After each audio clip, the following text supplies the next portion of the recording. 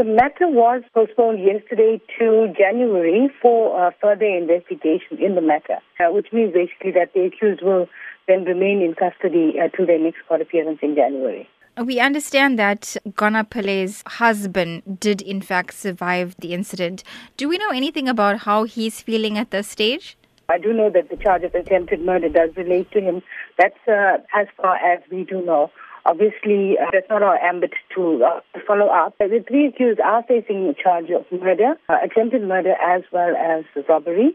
And they did make an application for bail at some stage. However, I think it was around November where their bail was refused and they were remanded into custody. Natasha, there's often a dismay from the South African public about the South African judicial system, especially when you look at the length of cases and how long they actually are in court for.